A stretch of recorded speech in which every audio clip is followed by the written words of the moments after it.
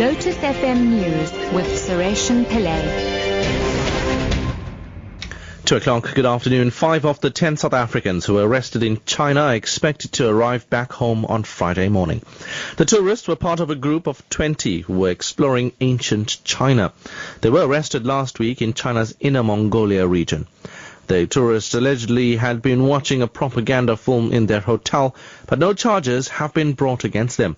Imtiaz Suleiman of the Gift of the Givers Foundation says the 5 will technically be released when a flight is ready to take them home. Released means they still stay in detention till a flight is arranged for them to leave China and come directly to South Africa. A flight was arranged for the 5 South Africans today. The Chinese then stalled and said they can't fly out today, they can only fly out tomorrow. So flight has been rearranged for tomorrow, and if the Chinese don't stall again, they'll fly out tomorrow and come to South Africa on Friday. Cape Town Mayor Patricia de Lille has wished Archbishop Emeritus Desmond Tutu a speedy recovery following his hospitalization for persistent infection last night. His family says he is in a stable condition. They say the infection is not related to the 83-year-old's treatment for prostate cancer. A spokesperson says they are hopeful that Tutu will be discharged this week. De Lille had this to say about the popular cleric. Archbishop Tutu is also a freeman of the city of Cape Town, and therefore on behalf of all the Cape Townians, I would like to wish Arch best wishes.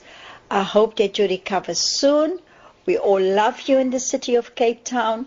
We're all working very hard to follow your example in life. You are a beacon of hope to all of us, and I trust that God will bless you to get well soon.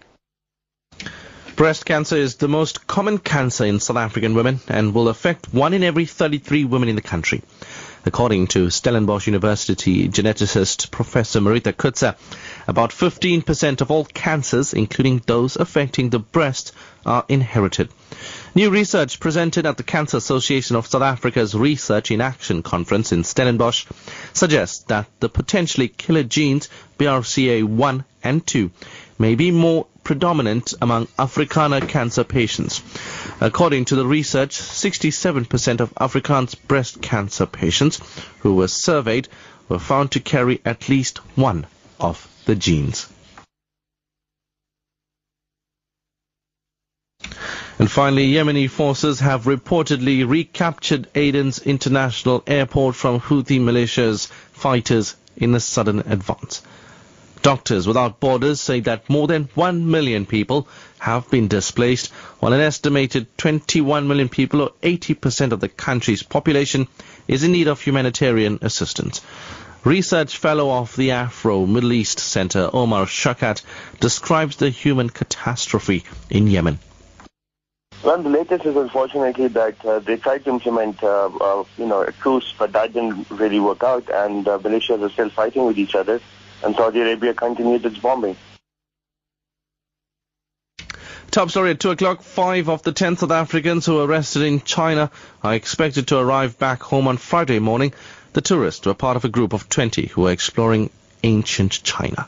I'm Sureshan Pillay. I'll be back at 3 o'clock. It's Midday Spice.